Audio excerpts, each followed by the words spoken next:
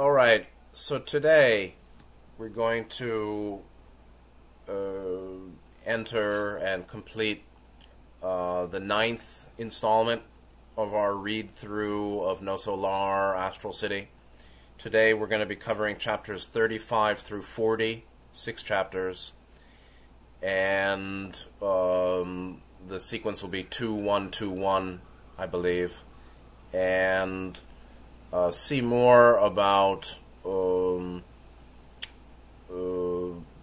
what happens, or the life in Astral City, as well as commentary on soul evolution and third density, and principles for continued development, spiritual development, which really is green, blue, indigo, particularly. Love, wisdom, discernment, compassion, perseverance, effort, and conforming our life with the objective spiritual path, as well as our own personal needs and desires. And that kind of integration of the personal and the transpersonal and the cosmic, giving appreciation or accepting where we are and where we need to go, and how we've gotten ourselves where we are and what we need is really important. So, Brent, anyway, you want to begin? Sure. Not a problem. Yes, indeed. And you were correct. We're going to do, because it's such a long group of chapters to do, we're going to go through, we're going to group the first two together, first two chapters, then do one chapter, the next two chapters, and the last one by itself. We last left Andre. He was assisting the Samaritans with the new arrivals to Astral City from the lower zones. So here we go. Chapter 35, An Unexpected Meeting, on page 155, if you're following along. We were busy putting away the patrolling equipment and seeing to the animals when I heard a friendly voice beside me. "Hello, Andre. Fancy meeting you here. What a pleasant surprise." I turned around and was surprised to recognize the Samaritan. He was a former acquaintance of ours on Earth. Yes, it was old Silveria,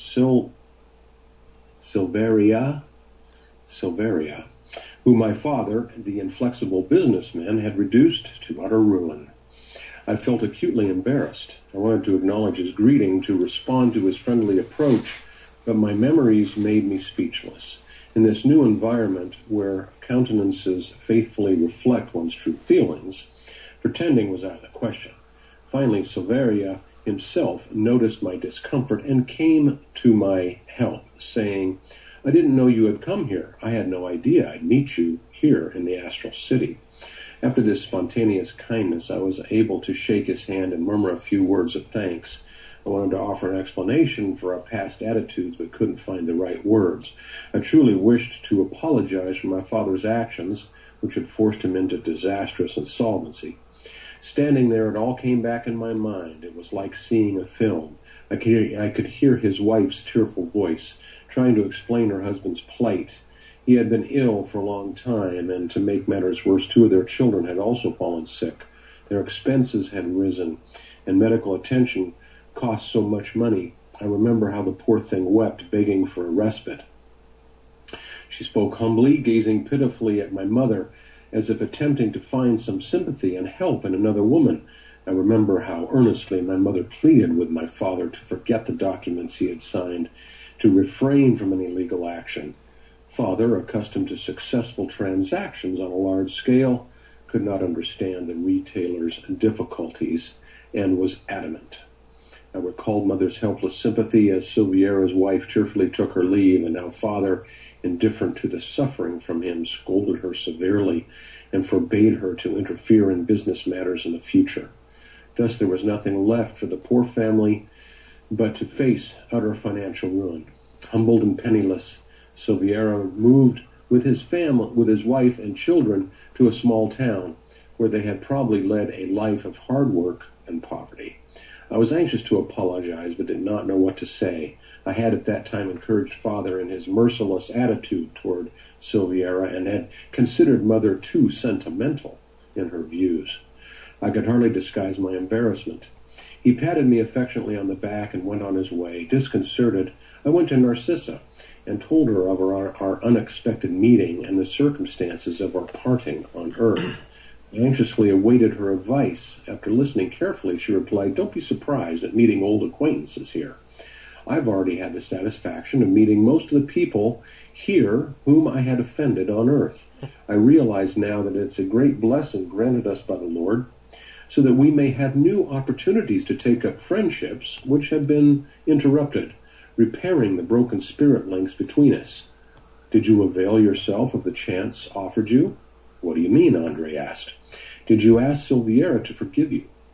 Remember, it's satisfying to be able to recognize our faults. You have by now acquired enough understanding to be your own judge. You have acknowledged yourself as an offender. Don't miss the opportunity to gain a friend. Go to Silviera, my dear, and speak to him frankly. He is a busy person, and you may not get another chance soon. Don't be afraid. Whenever we follow our head, our heart in the practice of good, Jesus grants us the help necessary to succeed." I no longer hesitated, but ran after Silviera, opening my heart to him and begging him to forgive both me and my father for our past errors. Silviera, greatly touched, cut me short. "Listen, Andre, is anybody exempt from fault? Do you imagine that I led a blameless life? Besides, your father was a real teacher to me. My children and I are indebted to him for his valuable lessons in individual effort. Would we have made any spiritual progress were it not for this firm defense of his rights? Over here, we renew all our old concepts of life and realize that our supposed enemies are really our benefactors. Don't brood over these sad memories. Don't waste your time over this. I hope I'll soon have the pleasure of accompanying you in visiting your father." I shook his hand in silence, feeling a new joy in my soul. It seemed like a dark little corner of my heart had been suddenly flooded with a divine light forever. Moving on to chapter 36, the dream. Work went on without interruption. Many sick patients needed urgent care, and other perturbed entities required devoted attention. By evening, I had mastered the technique of magnetic passes, which I applied to many of the patients. Tobias returned to the chambers in the morning, and more through generosity than any merit of mine, he encouraged me through his words of praise. "Well done, Andre," he exclaimed. "I'm going to mention you specifically to Minister Genesius, so you may receive your honor bonuses in double for your first efforts." As I was about to express my thanks, I was surprised to see Laura and Lysias coming towards us. "We simply had to come tell you personally how happy we all are. I followed you in spirit the entire night, and your first steps on the road of brotherly cooperation are a great joy to our family. I had the pleasure of giving the good news to Minister Clarence, who sends you his best wishes." Although Laura and Lysias invited me to return home with them to rest, Tobias offered me a room in the chambers where I could retire without delay. I felt an urgent need to sleep. Within a few minutes, I felt a sensation of lightness throughout my body. I had the impression of being carried away in a small boat. A silent man sat behind me at the helm. Ecstatic at the magnificence of the scenery, I let myself be carried along without a word. The little craft seemed to be sailing rapidly and at the same time gradually ascending. After a short time, I found myself in a marvelous harbor and heard a voice calling me lovingly from the pier. I could tell that voice from 1,000 others. I disembarked with childlike zeal, and a moment later I was in my mother's arms. She led me to a beautiful forest, where flowers seemed to retain light, offering a permanent feast of perfume and color. Luminous golden carpets stretched out under the rustling foliage of the great trees. I felt an ineffable sensation of peace and happiness, different from the dream states I had experienced on earth. I was well aware that I had left my heavier body in my room in the chambers of rectification, and was conscious of being in a higher sphere. My notions of time and space were accurate, and I felt the wealth of emotions I was experiencing grow more and more intense. After inspiring me with words of appreciation, my mother explained, "I prayed fervently to Jesus that I might be granted the sublime satisfaction of your visit on your first day of useful service. Many of our companions on leaving the earth linger unproductively, awaiting miracles that never occur, their fine possibilities reduced to expressions of parasitism. Some plead discouragement from loneliness. Others declare themselves maladjusted to the way in which they were called to serve the Lord. It is indispensable, Andre, to convert every opportunity in life into a reason to remember and serve God. I never before seen my mother's face so beautiful. Her eyes seemed to shine with a spiritual radiance, and her tender hands transmitted invigorating fluids and an indescribable sensation of bliss to me. Jesus' gospel, Andre, she continued, teaches us that there is greater joy in giving than in receiving. For our own happiness, let's learn to put this principle into practice in our daily efforts. Always give, my child, but above all, never forget to give of yourself in constructive tolerance, brotherly love, and divine understanding. Jesus gave more of himself to redeem mankind than all the earth's millionaires congregated in the fulfillment of material charity, however sublime their efforts may have been. Work, my child, doing all the good you can. In all our spirit colonies, as on earth, live restless souls, anxious for novelty and distraction. As often as possible, try to avoid those amusements and devote yourself to useful service. Just as I, insignificant as I am, can see in spirit your efforts in the astral city while following your Father's suffering in the lower zone, God sees and accompanies us all, from the most evolved messenger to the lowest beings in the scale of creation. My mother paused briefly, and I tried in vain to speak. She went on, in most spirit colonies, services are remunerated with the hour bonus, which unites two essential factors. The bonus represents the possibility of receiving something from our brothers and co-workers, or of recompensing someone sharing our efforts. However, the determination of the hour's value, just as on earth, belongs exclusively to God. Because of our fallibility as evolving beings, errors may occur in awarding hour bonuses. The real computation of the spirit hour is a private question between the worker and the divine forces of creation. That's why our experimental activities on the road to progress, starting at the physical sphere, undergo continuous daily modification. Mother became silent. As I dried my eyes, she put her arms around me. I lost consciousness of everything until I awoke in my room near the chambers of rectification with an invigorating sense of joy. And that's the end of both of those chapters. Scott, what was your thoughts on those chapters? Okay, thanks. So initially, in chapter 35, where Dr. Luis is meeting the man whom his father had, in a sense, economically ruined, Silveira,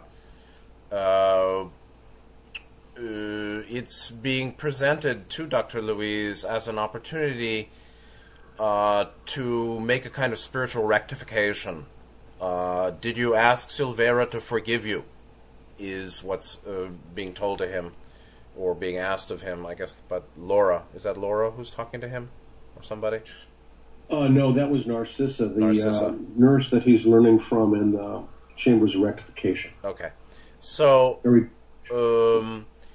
the point is that one can be in the right legally and been in the wrong spiritually. One can be in the right in accord with wisdom, and action without adequate love is seen as a distortion.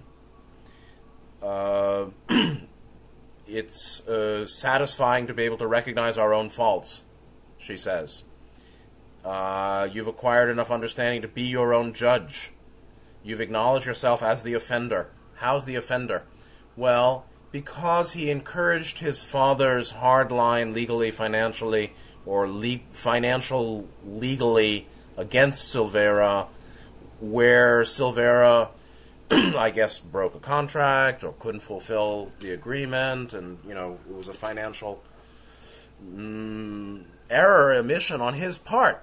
And even if the karma, every karma can be seen, every karmic sequence can be seen as perfect, even the bitterness of him and his family going to poverty in the small town, moving, at a certain level you can say he deserved that. Meanwhile, Andre, as encouraging his father's mercilessness, which really means love, wisdom over love, imbalance in not cutting the guy a break, or not giving him a second chance, or enforcing the contract rigidly, leading to the impoverishment of his family. That was considered a fault on Dr. Luis or Andre's side, and so what may seem right to us to take a hard line from a higher perspective with greater love would be seen as distorted wrong action.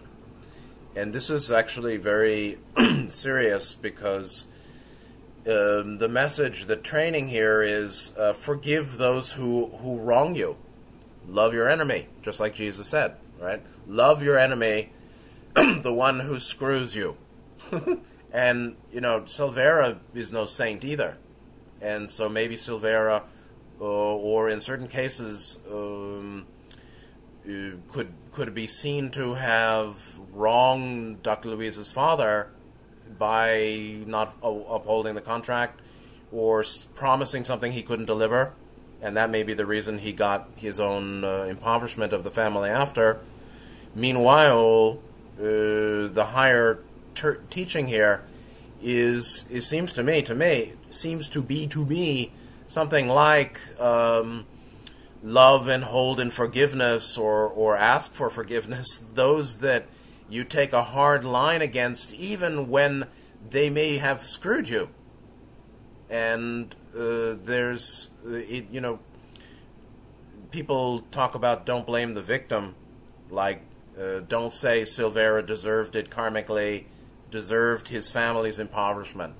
Well, karmic law, or my understanding of karma, is that, yeah, he deserved that, while still Dr. Luis Andre's father, who's now in the lower zone, suffering even more, and Dr. Luis, who's not, but has this encounter seen as a distortion or a fault, could be seen as enforcing the law or doing right action, yet they fail too to bring adequate love, compassion into the decision process, or the consideration, or Dr. Andre's looking in on what his father was doing, done without enough love.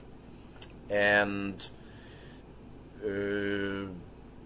this is just something to take into mind, because we who are seeking love, wisdom, balance may easily err on the wisdom side and live or make decisions with deficiency of love, and feel I'm doing the right thing, this is the right response, when actually there's some heart blockage. And you see, this is these things are very difficult, and the teaching in the astral city is not the last word, and our opinions are not the last word, meaning what is the best way? Well, I don't know. We're just trying to find it out. And so it's similar to the girl whose boyfriend got together with her friend after she died, and was said to not have manifest illumined love or perfect love by what? Not being celibate for the rest of his life in loyalty to the girl who died? Is that what he should have done? Is that illumined love? Well, they didn't really say more about it. Was that right action that the guy missed? Meanwhile, the girl was vain and selfish, and understandably he wouldn't be loyal to her memory for the rest of his life celibate. So what? He failed on illumined love, but she didn't necessarily deserve it anyway? And in this case, Silvera, who has his own karmic basis for becoming impoverished later, was treated with inadequate love by Dr. Andre's father and himself, maybe that was perfect too. But still, hard-heartedness is a problem. We do our best in our decision process, and hard-heartedness is a problem. Meanwhile, can it be said to be wrong that Dr. Louis Andre's father took a hard line to this guy Silvera? You think Silvera was a saint in his past lives too with money? Well, maybe he screwed people too, and that's why he became impoverished. That is the normal karmic root of poverty, which is lack of generosity and financial, robbery, a kind of stealing, is the basis of poverty. So there's much more that could be examined here, but surely hard-heartedness is no good. And then meeting his mother, and I know I'm at the end of my time here, the value of giving rather than taking, the value of work as a tonic for the soul, and that's something, work doing all the good you can, rather than be self-centered or seek diversion and endless, wasting of time, or, letting the mind run around without production, not a productive way. So, the making good use of our time. But that doesn't exclude rest time or play time or downtime. So these are all principles that we can keep learning from, and yet their administration, their execution into daily life as these principles that we're learning in mind translate into activity of speech and behavior, decisions in speech and physical action, need to be very personalized, and yet with an eye to not distorting our understanding of the principle, and just simply doing our best and realizing that we're really still learning, and in the future we'll look back and see that we're immature today compared to where we'll be in the future. So no kind of rigidity in understanding is we got to get out of rigidity for sure, and things are much more subtle than they appear. So anyway, Brent? Yeah, exactly. I would only add, too, that I think it was interesting in the second chapter, on chapter 36, how he described that he was well aware when he was traveling to the higher realm to visit his mother, that he was well aware that he had left his heavier body in the room in the chambers of rectification, right, and was conscious of being in a higher sphere. Right. Now, interestingly, many people, of course, here talk about lucid dreaming and feeling like they are on an astral plane or traveling while they're dreaming, leaving their heavier body. And right. Here he is in right. an astral body, right, making the same comment, feeling, right. okay, I'm aware that I left my... So his body is getting even lighter as opposed to right. his mother's realm. Right. And I thought that was an interesting observation. It was very subtle how they just dropped that in there and without making any extra comment on it, right? Right. The astral form used at the level of No Solar is indeed heavier than the form used in the higher astral planes or wherever his mother is. Yes. And yes, so, exactly. and that lightness goes both ways to greater radiant luminosity, light, as well as reduced mass or a sense of weight and gravity bound. Like flying, the difference between being air and being a rock. So both of those continue to... the evolution is continuing sublimation, becoming more and more sublime, more and more yes. subtle as we go up. Yes. Yeah. Exactly.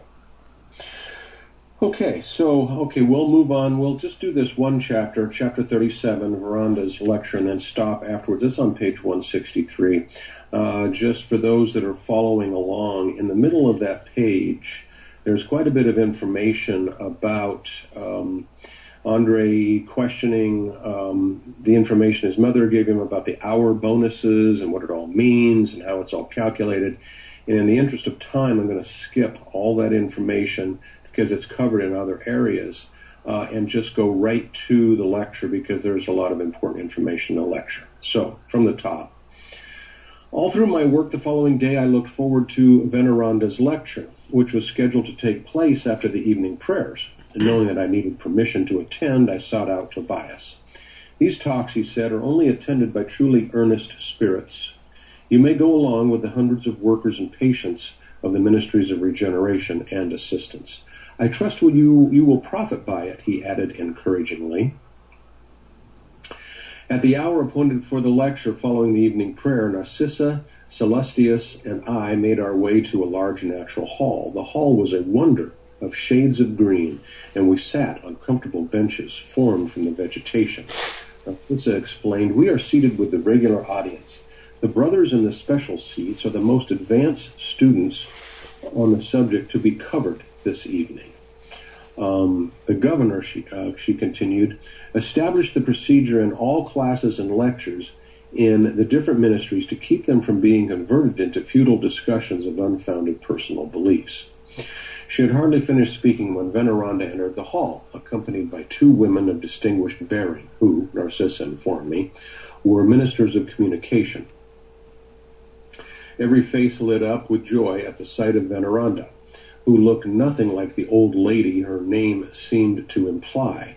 She appeared to me to be noble, simple, and unaffected. She began by saying, as usual, our short meeting does not allow for long bursts of eloquence. I am here to talk to you about certain thought processes. Among us tonight are a few hundred listeners who are still surprised about the similarity of forms on the physical plane and in our spirit sphere.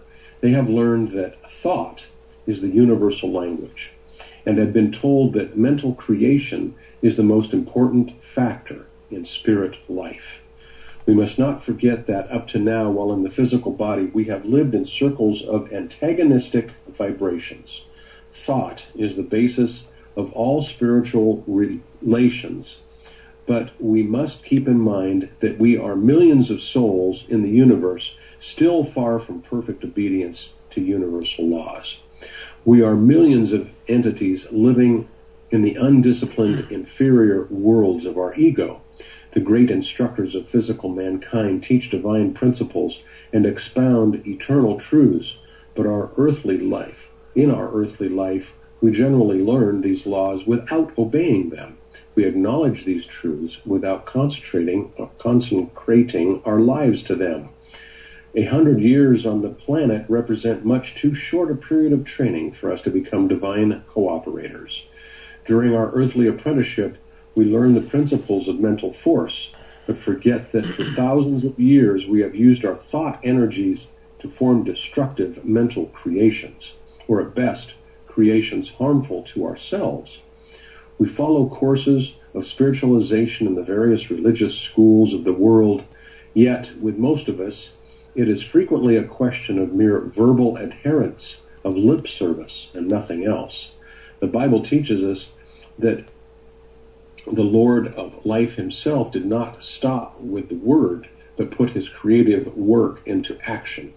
We all know that thought is an essential force, but we overlook the fact that we have misused that force over centuries. We all know that it is man's duty to provide for his own children. Likewise, each spirit is compelled to maintain and nourish his own creations.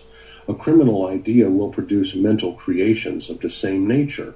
A lofty principle will observe the same laws. Let me illustrate the fact that with a more objective example. After rising to great heights, water is purified and carries vigorous vital fluids, returning as the vivifying dew and generous rains.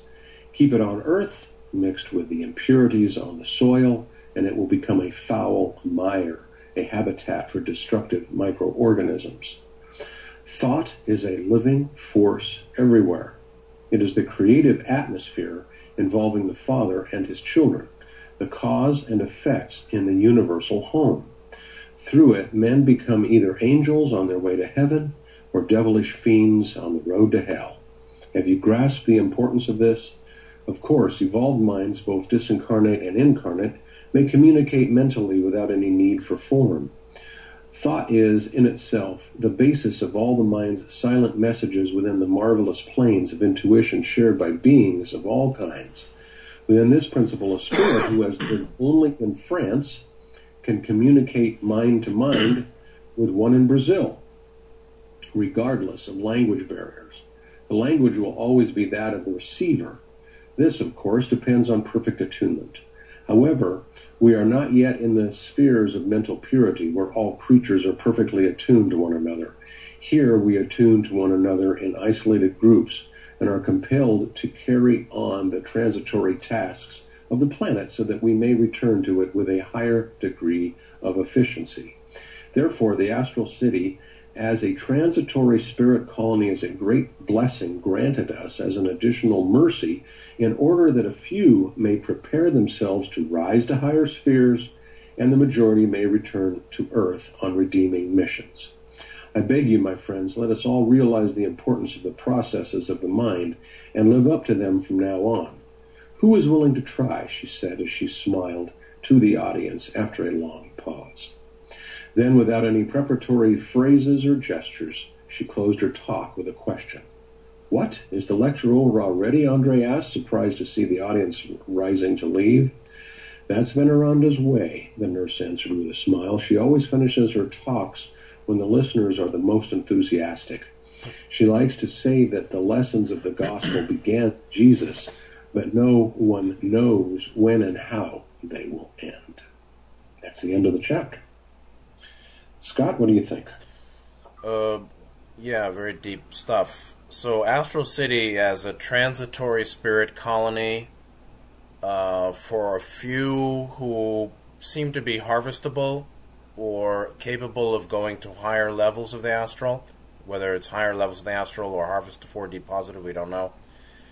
But most likely it's harvestability. So that there are some people there, like maybe the ministers, 72 and some others, who are there as a way station on their way out of their density, while the majority is there on their way back to 3D space-time.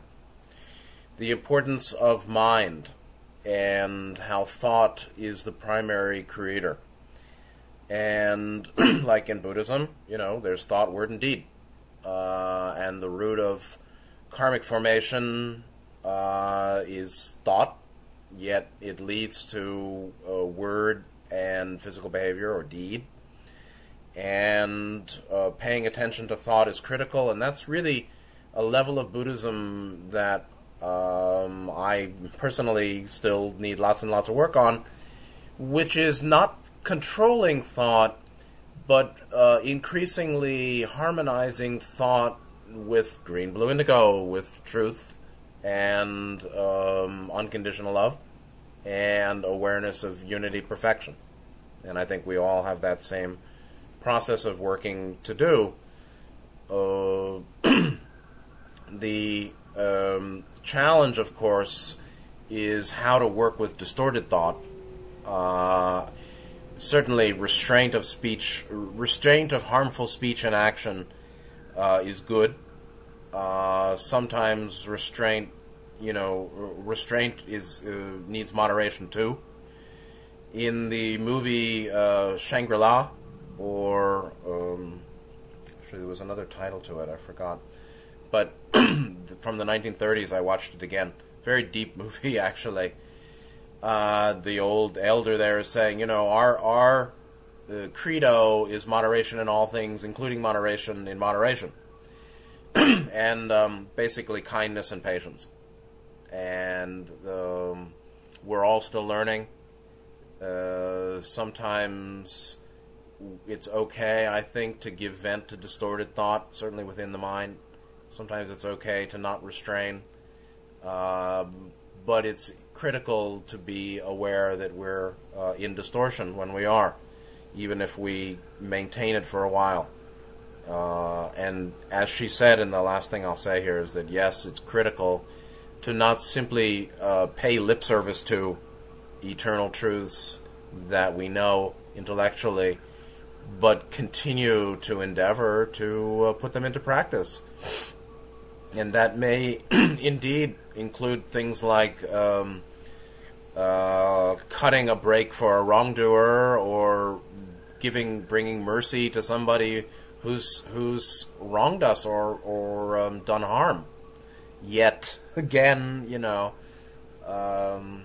it's important to trust one's own sense of how to be, one's own guidance, knowing that one may also be committing some karmic, liability, and yet it seems I ought to go. I would rather go my own way, or do it my own way here, rather than restrain myself or do something that just doesn't seem right, even if it seems to be higher. So these are all very subtle matters. Brent? Yes, very good. Very good. Yeah, that was very important. I enjoyed that. That was a beautiful lecture that she did. And I thought it was important to share that part for sure. And as just one chapter broken down, in the fact that thought is a living force everywhere. I mean, it's it's important to remember, definitely. Okay, the next ones we're going to do chapter 38 and 39 back to back, because they deal with the same topic, and we'll just get through them. They are cut down somewhat for those that are following along on page 168, and we'll pick it up from the top here. Chapter 38, Tobias's home. On my third day in the chambers of rectification, Tobias delighted me with a pleasant surprise. After work, when the night attendants had taken over, I was taken to his home, where moments of instructive entertainment awaited me. When we arrived, he introduced me to two women, one already elderly, with the other approaching middle-aged. He explained that the first was his sister, and the second his wife, Lucian and Hilda. Both gracious and affable, welcomed me cordially. We gathered in library, where I noticed beautifully bound books, all works of great spiritual value. Hilda invited me under the garden to see some delicately shaded arbors. Each residence in the astral city seemed to specialize in raising certain flowers. An intoxicating fragrance floated in the air. I couldn't put my admiration fully into words. Luciana called us back into the house for a light meal. My friend Andre here is a newcomer to our ministry, and probably doesn't know my family background yet, Tobias said. In fact, there are several families similar to ours here. You see, I was married twice, he added, pointing to both ladies good-humoredly. Yes, indeed, I stammered, extremely confused. You mean that both Hilda and Luciana shared your experiences on Earth? Exactly, he answered calmly. There are millions of people on Earth who have twice made sacred marriage vows. How would we resolve such a delicate, sentimental problem in the face of spiritual survival? We know that physical death merely transforms without destroying, and that spirit ties continue unbroken throughout infinity. How to proceed then? Condemn the man or woman for marrying more than once? We would find millions of creatures in the same circumstance. But how can we cope with such a problem? Andre asked. Very simply. We know that between the irrational animal and the rational man, there are a series of gradational positions. Likewise, between ourselves and the angels, there is a great distance to travel.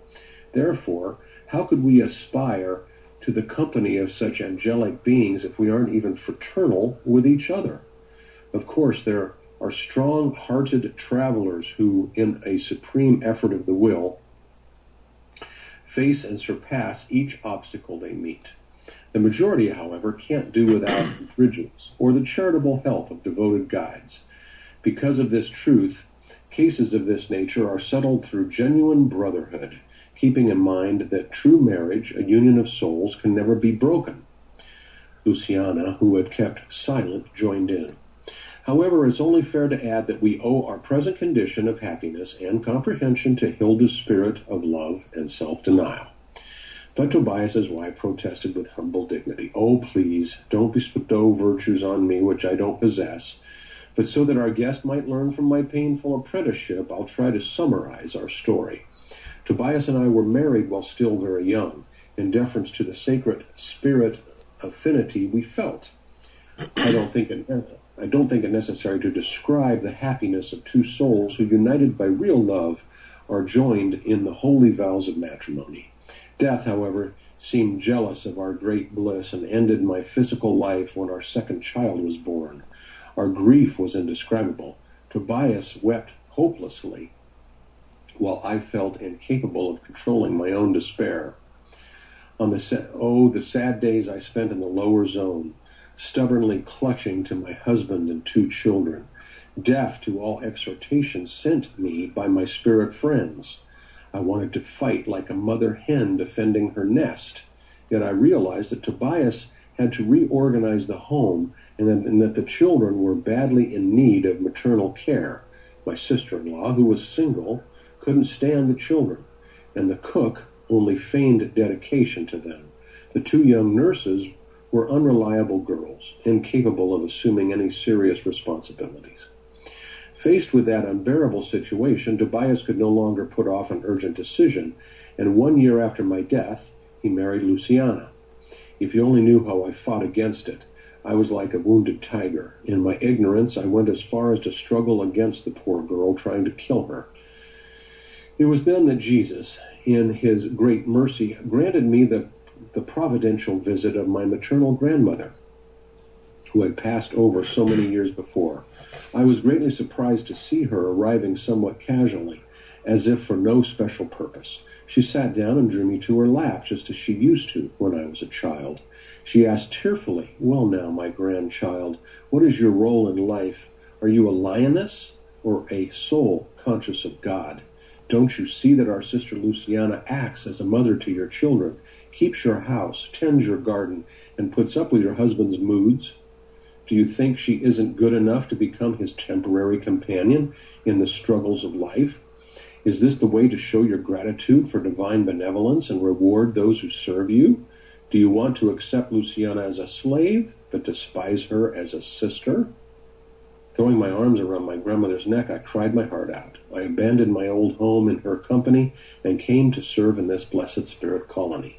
Luciana came as one of my daughters, and I began to devote all my energies to serious studies and to the moral improvement of my inner self. Tobias raised another family, which also became mine by sacred spirit bonds. I tried to help everyone in my old home, without exception. In time, Tobias came to join me here, and finally, to our great joy, Luciana also arrived. This, my friend, is our story. But Hilda didn't tell you how much she had to go through to teach me with her example, added Luciana. Thanks to Jesus and to Hilda, I learned that there are different kinds of marriages. Those of love, fraternal motives, of tests, and of duty. The day Hilda granted me forgiveness with a fraternal kiss, I felt that my heart broke away from the monster of jealousy. Spiritual matrimony forges a bond of souls, while others, even though sacred, are merely covenants of duty needed for the readjustment of past errors, of fulfillment of redeeming processes. And so we organized our new home based on true brotherhood, Tobias added. "How are marriages made here?" I asked, availing myself of a pause. "Through vibratory combination," Tobias explained kindly, "or to make it clearer, by perfect attunement." "But what is Luciana's position exactly?" Andre asked. "When I married Tobias, a widower, I should have known that our union would probably be fraternal. Yet it cost me much suffering to understand that. In fact, it's only logical to conclude that when a couple suffers from restlessness, incomprehension, and sadness, their marriage is only a physical union, not a spiritual bond. Don't worry, Luciana is already spiritually betrothed. Her companion of many earthly existences returned to the physical sphere a few years ago, and she'll follow him next year. I think the happy meeting will be in Sao Paulo." We all smiled joyfully. At that moment, Tobias was called to the chamber of rectification to attend to a serious case. Thus our pleasant talk came to an abrupt end. Now, going on to continue with this train of thought, chapter 39, consulting Laura, Tobias's case made a deep impression on me. The memory of his home, organized according to new principles of brotherly union, haunted my mind. I could not see myself as capable of worrying my dear Zelia so much, nor would I accept such an imposition on her part. I decided to pay Lysias a visit in my leisure time in order to consult Laura, whom I trusted as a mother. I told her what was troubling me. You were right in coming to discuss this question with me. The solution of any soul-searching problem requires friendly cooperation. Tobias's case is but one example of countless similar arrangements here and in other spiritually evolved communities. But it does shock our feelings, doesn't it? Andre remarked. We must now consider above all principles of a spiritual nature.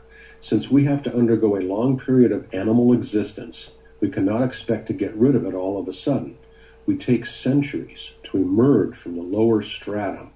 Sex is one of the most misunderstood of divine faculties. Thus, it won't be easy for you to grasp the evolved aspect of the domestic organization you visited yesterday. You may be sure that great happiness reigns there, though the atmosphere of comprehension between the performers of the earthly drama. It isn't everyone who succeeds in substituting bonds of light for chains of darkness in such a short time. But is that the general rule? Andre asked. Do all men and women married more than once recognize their home here to include all those with whom they may have formed affectionate ties? Don't jump to conclusions. Slowly, Laura continued. Many feel affection but have no affinity. You must bear in mind that vibratory conditions are far more important here than on earth. Whoever does not conform to the law of fraternity and mutual respect will automatically be barred from crossing those frontiers. The somber regions of the shadowy zone are crowded with entities that failed in similar trials. As long as they go on hating, they remain as unsteady compass needles, moved by every antagonistic influence. Likewise, if they don't understand the truth, they succumb to the domination of falsehoods and are unable to enter the zones of superior spiritual activities. Countless are those who suffer for long years without spiritual relief, only because they will not conform to the laws of legitimate fraternity. What happens then? Andre asked. Where do they live? After truly infernal torments of their own inferior creation, she continued, they return to the physical sphere to begin again the lesson they wouldn't learn in the spiritual plane. Divine mercy grants them new bodies and complete oblivion of the past. They will then receive through blood ties those they deliberately shunned out of hate or incomprehension. We can appreciate Jesus' exhortations when he advised us to seek immediate reconciliation of our adversaries. We should follow this advice for our own good. Those who know how to use their time wisely can, on closing their earthly career, attain lofty spirit conditions with an untroubled conscience. Even though they may have to return to the flesh, their burden of trials and tribulations will be considerably lighter. Many spirits will spend centuries trying to overcome bitter feelings of hatred and resentment during their earthly sojourn, only to revert to them again on re-entering the spirit world. The problem of forgiveness, according to Jesus, is extremely serious and cannot be accomplished merely with lip service. Andre remarked, the experience of marriage is very sacred to me. To spirits still undergoing simple animal experiences, our conversation must be devoid of all interest, but we, who have already learned the importance of illumination with Christ, must take into due consideration not only the experience of matrimony, but also all sexual experience, as it greatly affects the life of the soul, Laura added. Remembering my past, and as an ordinary man, I could not help blushing, Andre added. Wherever the task of readjusting wrongs is common to all, there must be room for a great brotherly understanding and a deep respect for the divine mercy that offers us so many opportunities to work out our amends. For the creature who has already acquired some spiritual enlightenment, every sexual experience assumes an unsuspected significance. This is why no truly redeeming mission can be fulfilled without legitimate brotherly understanding. Just a short time ago, I heard a highly evolved instructor in the Ministry of Elevation declare that were he able, he would materialize himself on the physical plane to teach the representatives of religious denominations in general that to be divine, all charity must be based on human brotherhood. I returned to the chamber's rectification immersed in deep thought, Andre added. I was filled with a profound awe at the all-embracing issue of human fraternity. Scott, what do you think about those two chapters? Yeah, well, there's a lot to say, but we don't have the time. Fraternity is basically brotherly love, but, it's a little bit mistaken, I think, to apply that word to male-female relations, because, they're two brothers? Well, if gender is, apparently real, then no, it's not quite two brothers. So another word for brotherhood or fraternity is called friendship. True friendship, true care, true friendly, heartful care. That's it. Well, charity must be based on friendship. Well, means charity should be real. And what's happening here is that the woman who died with her Tobias, there are two of these women, and both of them were married to Tobias, and the woman who is older died earlier, became a hungry ghost, actually, became an earthbound spirit, and had a lot of hate. And it's not just sorrow, it's hate, becoming angry tiger. This is just a cute way of saying that she hated the fact that another woman was taking her place. That hate keeps us bound. And hate is more associated with lower realms of hell, or that suffering lower zone. And desire is more associated with earthbound spirit condition. She had some of both. What's I think interesting, as you and I talked about on 172, is the four types of marriages: love, fraternal motives, which really just means friendly care. The fraternal. This book is written 80 years ago or something, so some of the terminology just doesn't fit our thinking today. I'm fraternal, to my girlfriend. This is a little weird. So perhaps it just means caring, friendly, sincere friendship. So there's love, which is really romantic and emotionally charged. What I said was 2-4 in terms of chakra relations. Fraternal, which is really 4-2, or less emotional than simply warm, caring, but without hot passion and this falling in love experience. And then tests and duty. And it was clearly spoken here that whenever there is conflict in a relationship, then one should assume that it's not going to be love, and it's really more of tests and duty. Tests means, duty is a testing too, and so these are kind of interrelated. But testing would be the arising of multiple specific challenges in the course of the relationship. Duty is more particularly the testing of perseverance, meaning can you hold on long term. The couple in which a spouse is disabled and has to live in a disabled way for years. He's bedridden.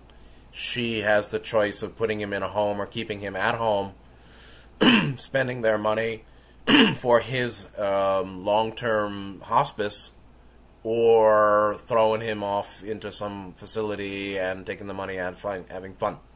So the testing of working through a specific challenge, and then the testing of long-term perseverance in duty, which is really, I'm not going to give it up. I'm not so happy here. We don't have what I really want. I have a soulmate somewhere else. This is far from ideal, but we have care, or we don't have care, in some cases, but it's the wrong thing to leave.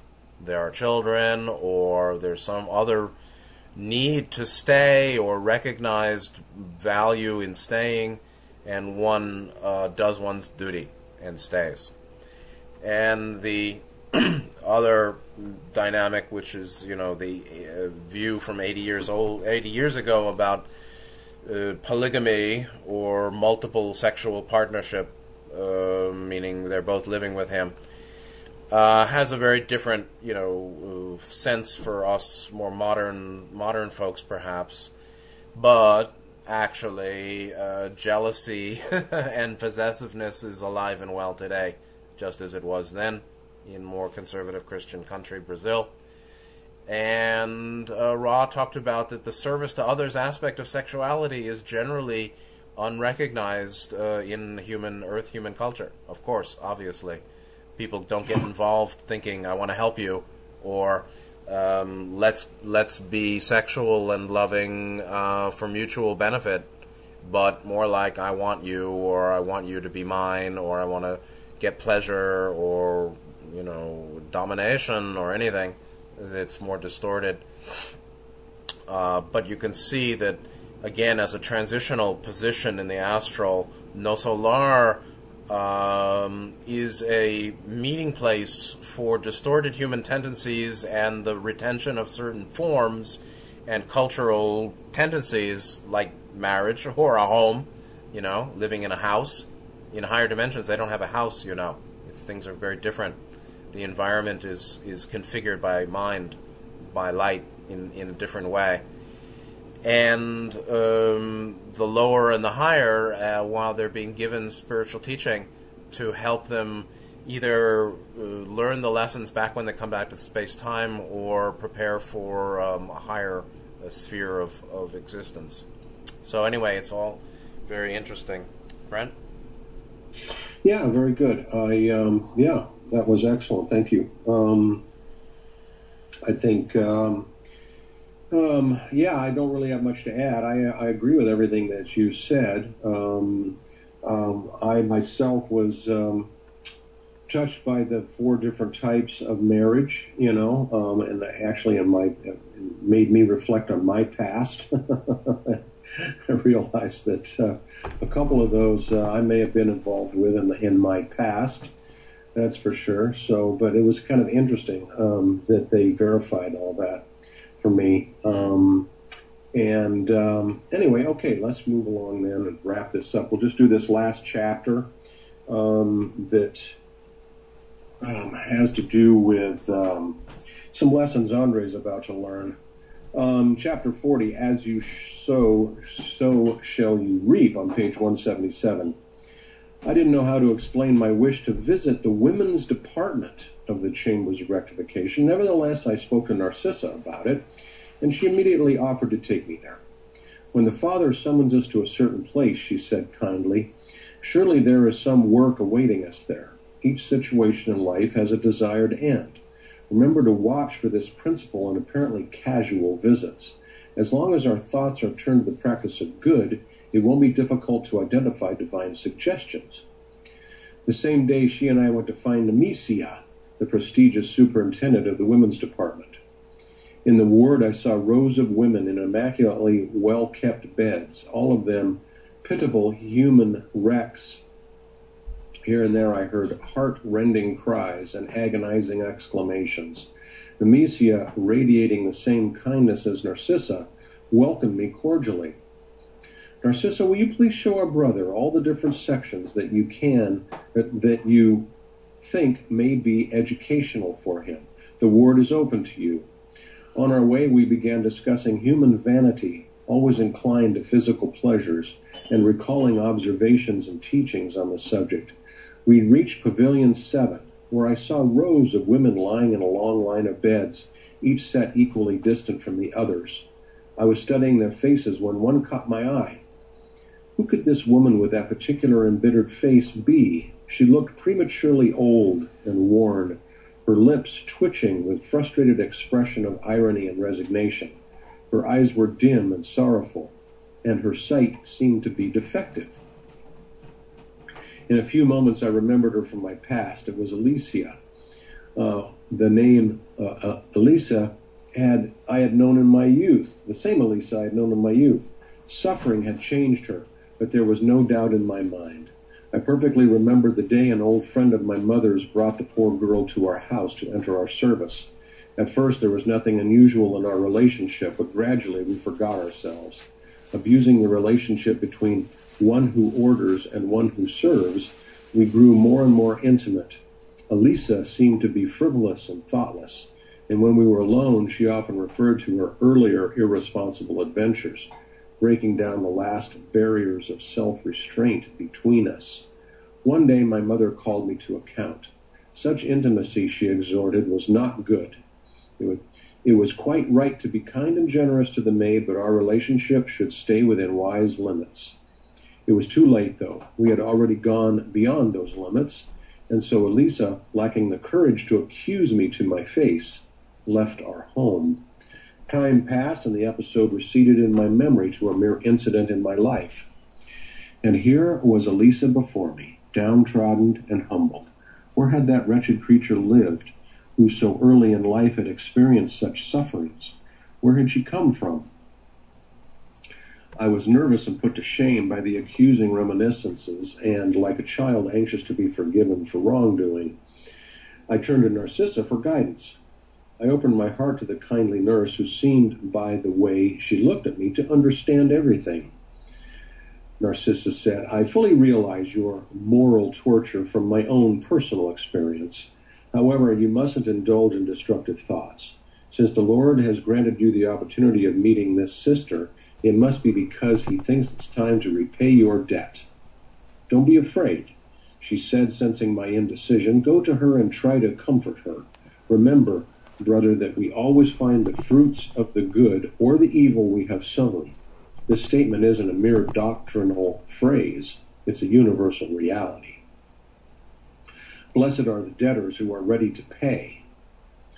Go on, but don't tell her who you are for the moment. Leave that for later when you have already managed to help her. It won't be difficult, as she will continue to be almost blind for some time yet. By her aura, I can classify the poor thing as one of those unfortunate fallen women and defeated mothers." We approached Elisa's bed, and I began to speak comfortingly to her. She told us her name and said she had been brought to the chambers 3 months ago. "You must have suffered a great deal, Elisa. Was yours an unhappy life?" "Painful experiences are always eloquent examples," Andre replied. "I wasted my life, as do all those reckless women who exchange the blessed bread of work for the venomous gall of illusion. When I went into service in the home of a well-to-do businessman, he had a son who was as young as I. There, my life underwent a great change. An undue intimacy gradually developed between his son and myself until, at last, all reaction on my part would have been useless. I forgot that God never denies work to those who wish to live worthily, and gave myself up to a series of painful experiences which I needn't relate. I tasted the good things of life, material comfort, luxury, pleasures, and gay company, but they were soon followed by self-hatred, venereal diseases, hospitalization, abandonment, and disillusion. In the end came blindness and physical death.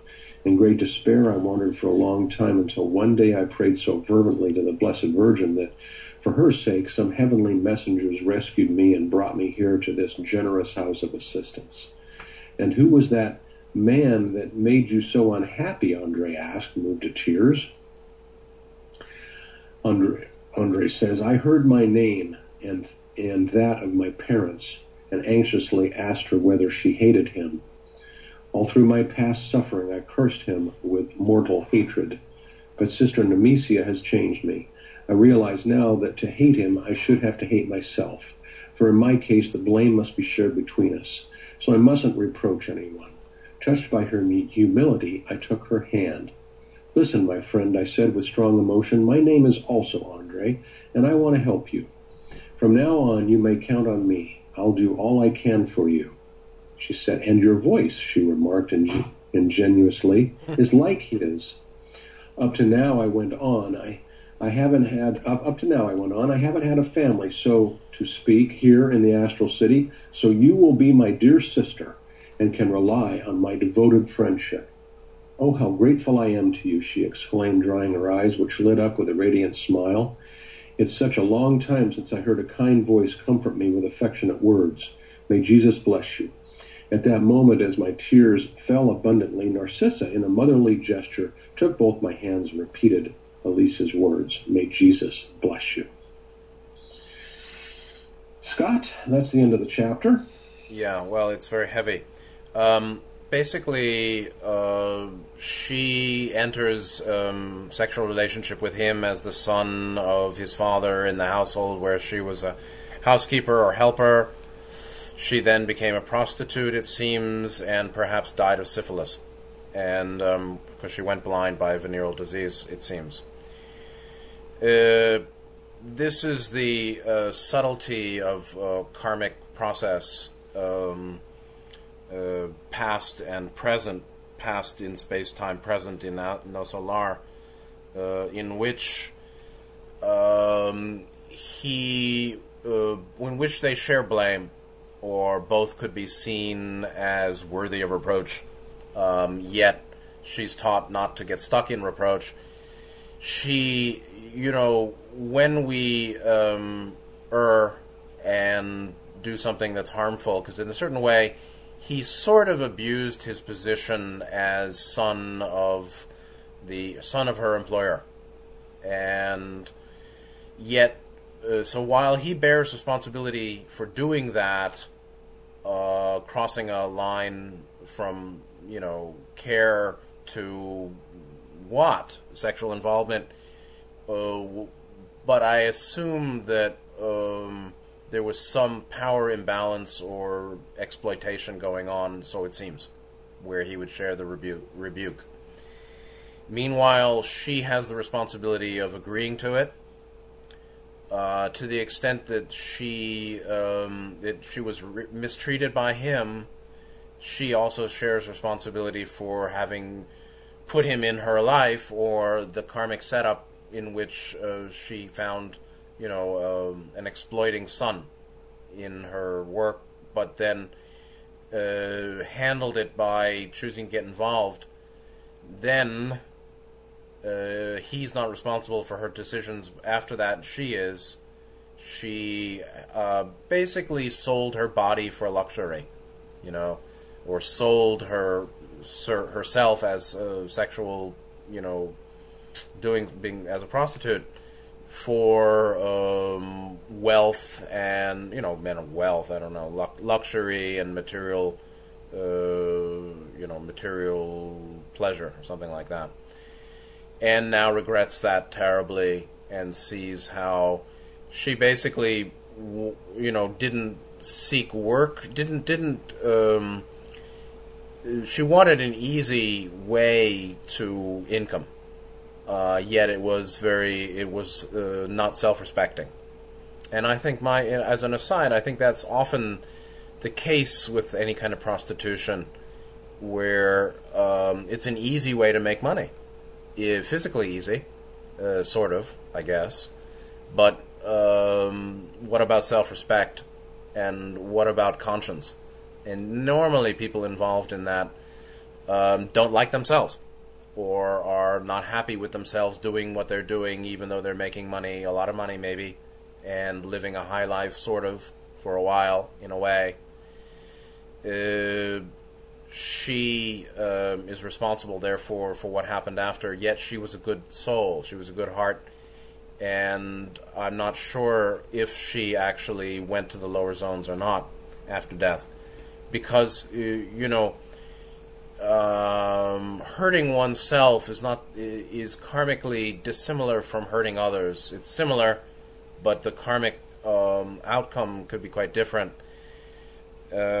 She may not have even been that attached to either the sexual or the material gains of that lifestyle or that work, and